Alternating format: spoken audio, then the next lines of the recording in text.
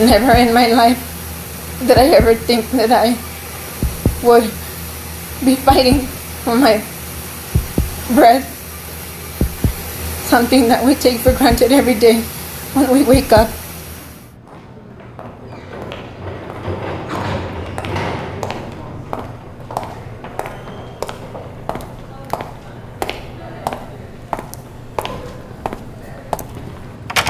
This is Pillar of Hope, a story that explores the layers of innovative research, passion, and challenges driving a team of international doctors and researchers as they examine a way to decrease the risk of COVID-19 complications in patients. The team has now been assembled with sites in Canada, the United States, Ireland, Brazil, Argentina, Saudi Arabia, and the United Arab Emirates. Fall 2020. The second wave is upon us. COVID-19 cases are spiking again in some regions. Record daily highs in many countries. Although classes resume, road-weary travelers return from summer holidays, and businesses brace for a prolonged economic hit, COVID-19 numbers begin to increase again. Infections, hospitalizations, and deaths are on the rise. 10 million documented cases and the 5 highest days of new cases since the pandemic began in March. The small relief felt during the summer was short-lived. The number of confirmed coronavirus cases worldwide has passed 40 million, with well over 1 million deaths. The team has been frantically working toward a solution for months, needing more funding and more patients to participate in the study. Still, they remain undeterred by the chaotic tsunami once again rising outside the walls of their collective medical institutions. Almost 106,000 new cases were reported yesterday. 8 months have passed since Dr. Michelle Scholzberg, medical director of the Coagulation Laboratory and clinical hematologist at St. Michael's Hospital in Toronto, began her rapid COVID coagulation trial, referred to as the RAPID trial. Much has been learned. A light was beginning to shine through the darkness of the unknown. At the onset of COVID-19, death rates in those admitted to the ICU reached as high as 50%. Abnormal blood clotting was discovered to be the strong link. As more information was coming in from international sources, and as the study marched forward, the team was becoming increasingly encouraged that high-dose heparin might be the solution so desperately needed. In addition to saving lives by reducing the clotting, there would be fewer critical care patients, creating more room in hospitals. However, higher dosage of the blood thinner could be dangerous by increasing the risk of bleeding.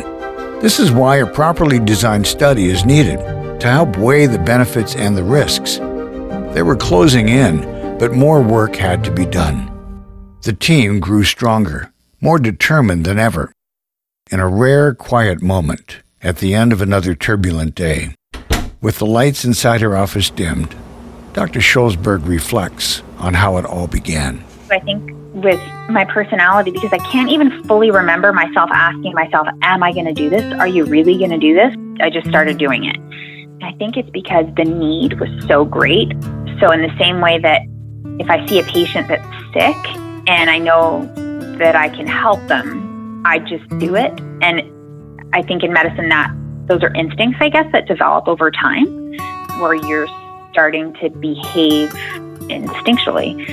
And I think that that is what happened here for me, that I realized, oh, there's something wrong. And I know blood problems and blood clotting, and oh, I know how to develop clinical trials, and oh, okay, let's do it. And so I just did it. But then once I started developing the protocol and submitting the grants and assembling an amazing study team, it all obviously became real. So it wasn't as if I was on autopilot and not thinking, but I think that initial part was probably a bit based on instinct, just because I knew that this research was critical and I wanted to help. So I just did. Going from what if to why not was the catalyst for a series of tweets, texts, and emails.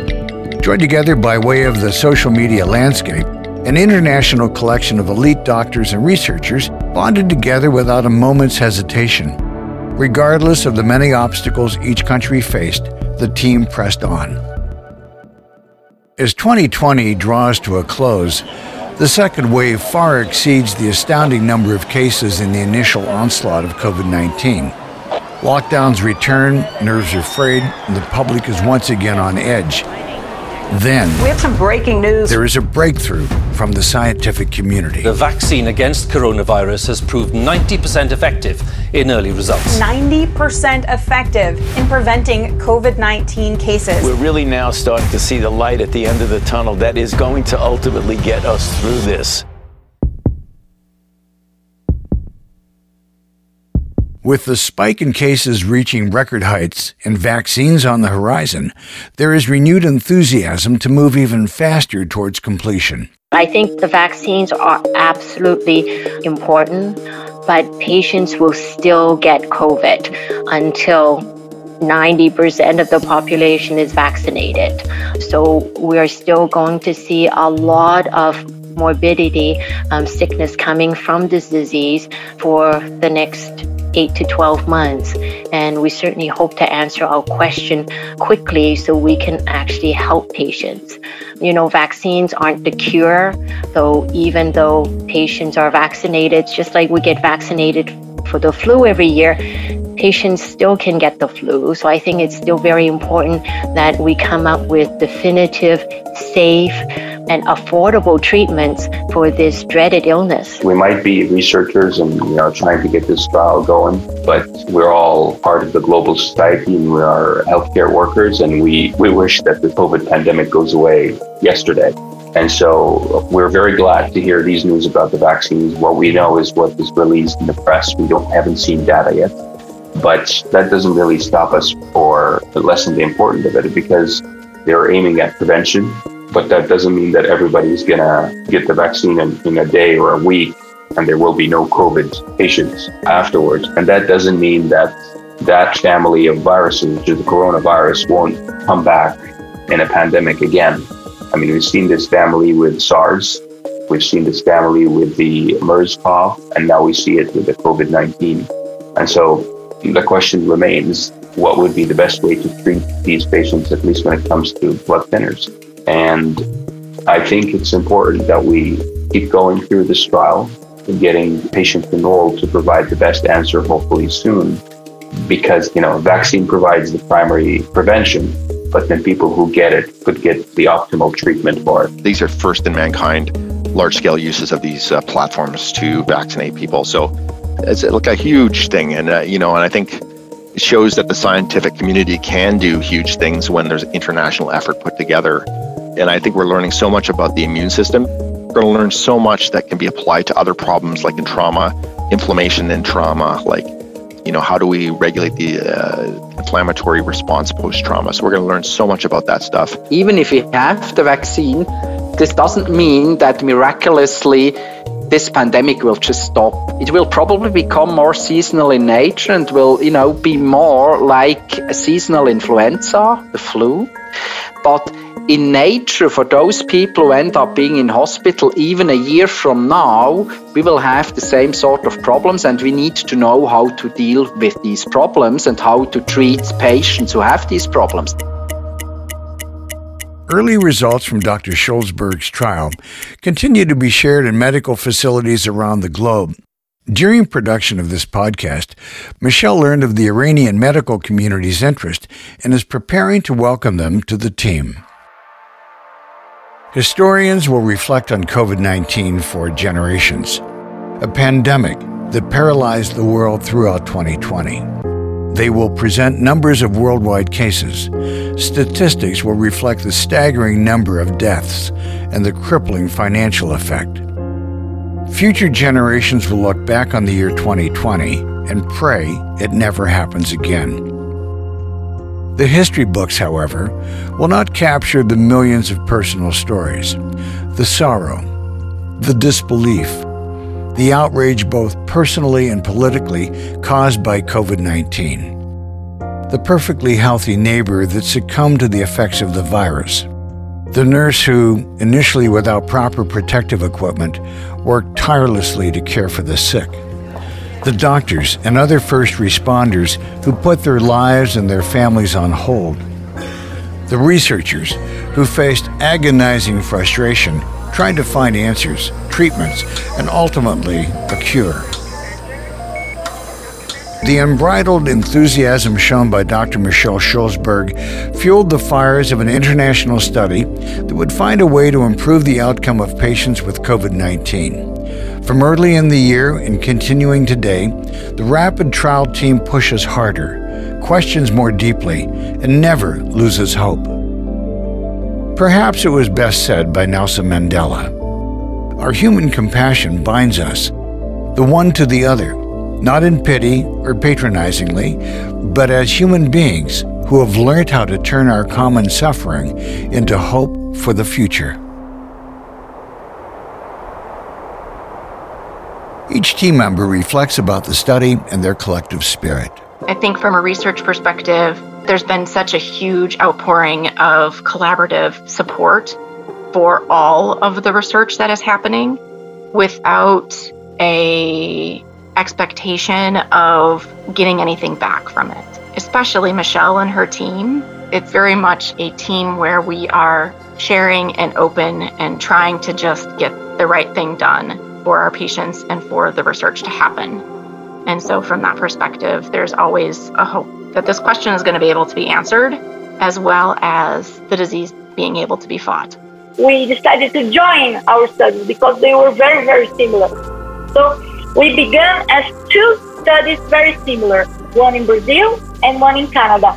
And then Saskia put us together and we joined our efforts. Now it's becoming a greater study because we want to finish it very, very fast. And we are getting any help that we can from all over the world, people that think like her. With the opportunity to make this research and the possibility to have conferences with Michelle and Peter, they were always so helpful, and you could see they were really caring about patients. They were really interested in make the research possible for helping someone. And that's really, really different from just making another research. And I think when the staff from our hospital, when we approach them to talk about our research and to invite patients, they can see this kind of difference in our perspective too, that we are trying to find out if something can really works better for patients. Obviously, we believe it will help patients, but we don't have this answer in the best manner possible right now. But they can see we are interested in helping patients, not just interested about the research. And that's the same feeling I get from Peter and Michelle and Mercy, who's not a physician, but she's so helpful. Every time we have problems to fix, she's part of the St. Michael's Hospital team too, and she's amazing too. I know that we'll come in every day and do this for our patients. Is it pressured and difficult and challenging? Yes, of course it is. Treating patients in COVID-19 is different. It's a global problem. Everyone shares his fears and everyone in the world. So I think now all physicians are cooperating with each other to fight this disease. It's different than previous studies that was done previously for certain group of patients. This is a global problem that affects everyone and we don't know when it will end. I do believe that human art now is different than years ago, of course, like the science, cooperation, in regards to everything. I believe that we can pass this period. We are determined actually as a physician to pass it if we are united with each other. It was a completely new experience. It was, I will admit, frightening, but as a team, we realised very quickly what needed to be done, and we were able to harness this frustration and translate it into action. I am very grateful to Dr. Scholzberg for giving us this opportunity to turn our frustration and our passion for making progress on this important question into action and into positive progress. This has given me incredible hope for the future. It is a deep honour to work with Dr. Scholzberg. She is an incredible clinician, a deeply inspirational scientist, and a fantastic human being. And I have no doubt that under the leadership of Dr. Schulzberg and her colleagues running the RAPID trial, that we will get this done and that we will deliver data that will tell us how to best use blood thinners to treat the patients that are affected with COVID-19 that we care for in Irish and international hospitals. The funding is a huge problem and a big challenge, and I think one of the special things about this project is that people have signed on and have started collaborating and participating and doing work without the level of funding that there might normally be for a large-scale clinical trial. And because everybody has such clarity of purpose and is pulling together for this common goal. But these kinds of trials are expensive, and there is still an ongoing need for additional funding so that we can meet our objectives. Research is a frustrating endeavor, and I have been at this long enough that I have my feet on the ground in terms of persevering and being dedicated, because research always takes longer than you think it should, and there are always hiccups. You know, you're on the bench doing an experiment and it doesn't work, or you're not getting the patients recruited that you need for a study. And so I think any successful researcher becomes pretty determined. And that's easier the clearer you are about the good that could come out of what you're doing. It's really important for me to be doing patient-focused research because that's the motivation. And it ties very nicely with my clinical life and the fact that I look after patients who have these problems, and so I see them, and that's always the motivation, to try to make things better, to make people's lives better, to come up with treatments or diagnoses or cures for disease. There is pretty significant hope here that we're on to something important. So close enough that it's in sight, and that continues to motivate us to work very hard. Michelle has pulled this off with spit and duct tape. I mean, it's incredible what she has done with very limited funds. And I don't think there's many people who would have been capable of doing what she's done. And it's the strength of her relationships with people, and everybody's crystal clear on why she's doing this. It's not for academic glory or for a massive publication that's going to advance her career, and maybe those things will happen, but she wants to help people. And that was so clear, that initial phone call I had with her, that she just wanted to figure this out so that people wouldn't die. My biggest fear is having a patient that came in alive and looking well ultimately die on me. We do our best. We really do. It's amazing the number of considerations that have to be taken when you launch something like this. And it's important to know that a clinical trial, normally, to get it designed, funded, and launched, that's a process that can take 5-6 years in normal times. And we're talking about 5-6 weeks. You know, it's been really crazy. Part of my role in RAPID is to organize collection of blood samples from the patients who we're treating. So those blood samples can be sent to my lab in Vermont, and we'll be able to measure biomarkers in the blood that might predict outcomes or predict, the response to treatment.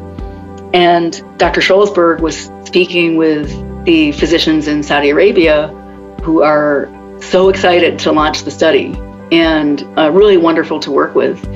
And just sociocultural issues around, collecting those blood samples and what we're going to do with the blood samples, and would we analyze DNA and things like that were big issues for them. And it turned out that once we explained exactly what we were going to do and that it didn't involve DNA, they were, oh, this is great, we're excited about it. And it turned out in the end, there were logistical barriers to them collecting blood samples. And we would have had other barriers to getting the blood samples from Saudi Arabia here in a way that would make them usable, keeping them frozen and so forth. So it didn't work out for them to participate in the blood collection part. Perfect is the enemy of good, right?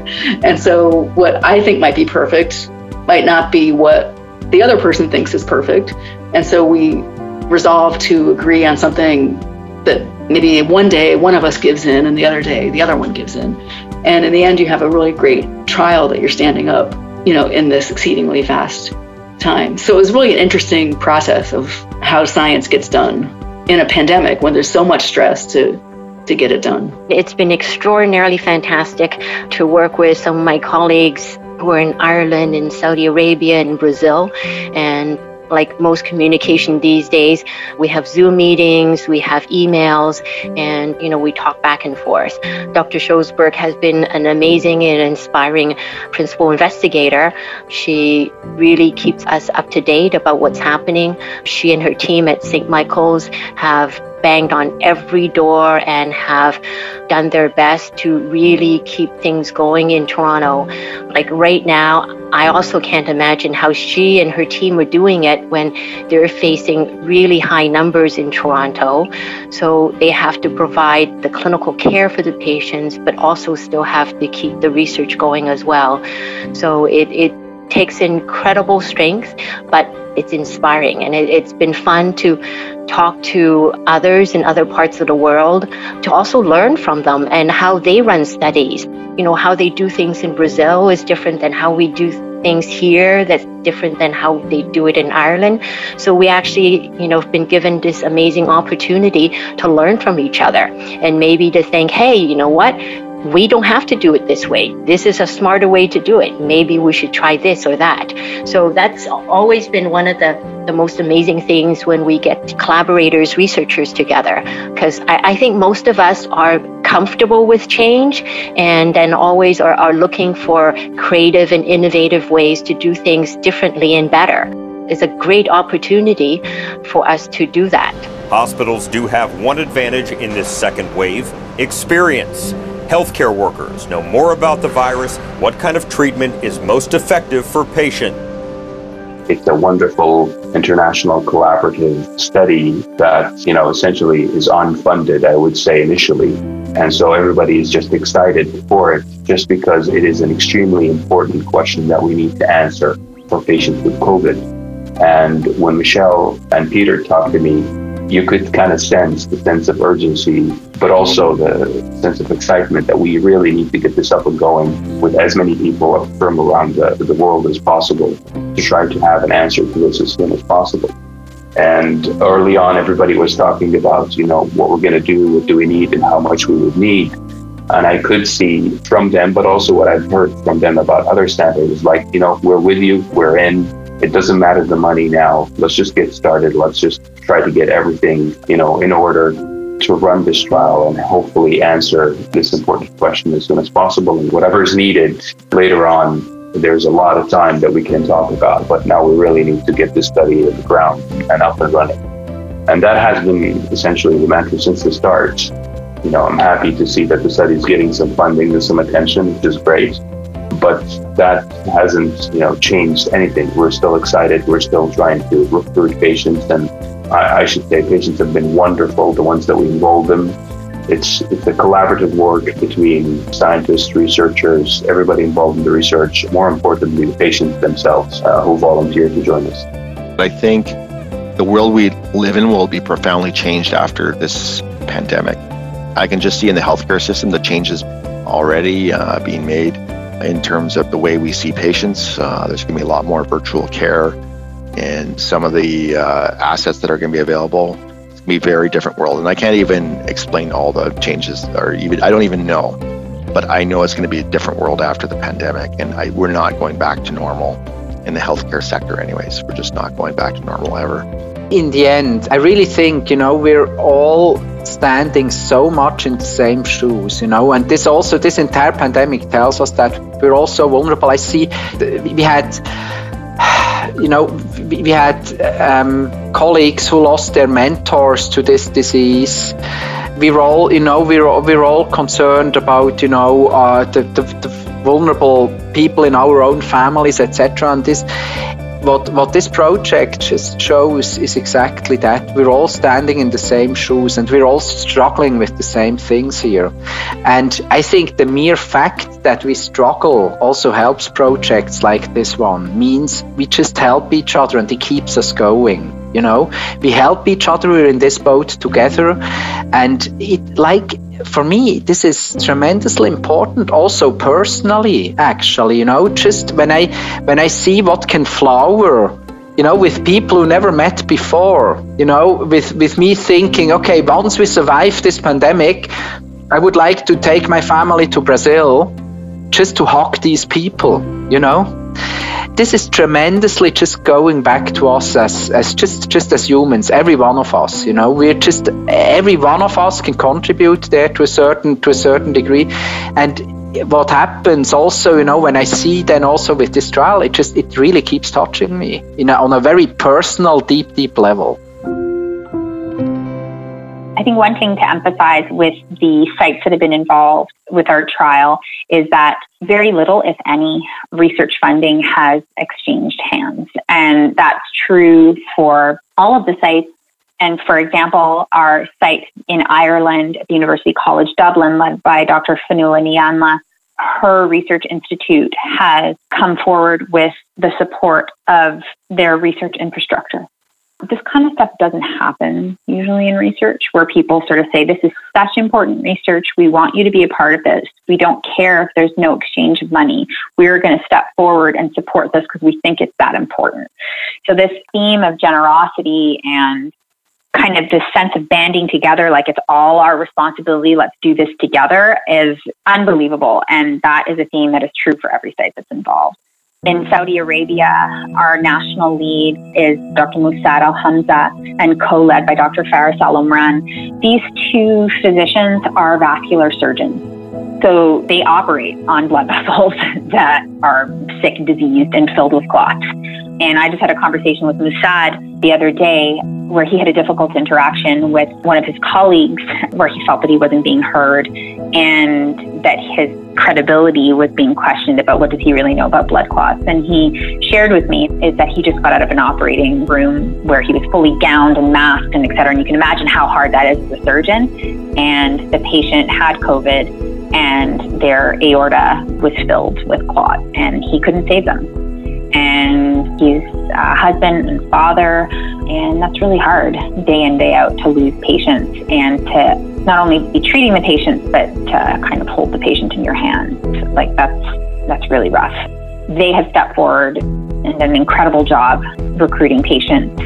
Amazing work. And their research institute has also put forth resources to support the trial. In Argentina, we have 2 sites there led by incredible team members. And again, very minimal funding is flowing between our hands. They have also been very heavily hard hit by COVID, very high mortality rate. The initial connection was with Dr. Diego Caruso. And then finally, in the United Arab Emirates, there's Dr. Moza Al-Marshoudi, who worked with me for a few years in my bleeding disorders clinic when she was a trainee and then returned to UAE and now has become the chair of her research institute. And she reached out to me and said she wanted to become involved in RAPID and said that she'll do whatever she can. And when I talked about, we don't have an abundance of funding, but I will send whatever we can. And she just looked at me and said, don't worry about it. We're going to do this. Don't worry about it. I'm not worried about money. This kind of stuff doesn't happen in research, because it takes money to make clinical trials run. So just wanted to emphasize that the RAPID trial research team, I feel, really operates like a family, and I'm grateful to them.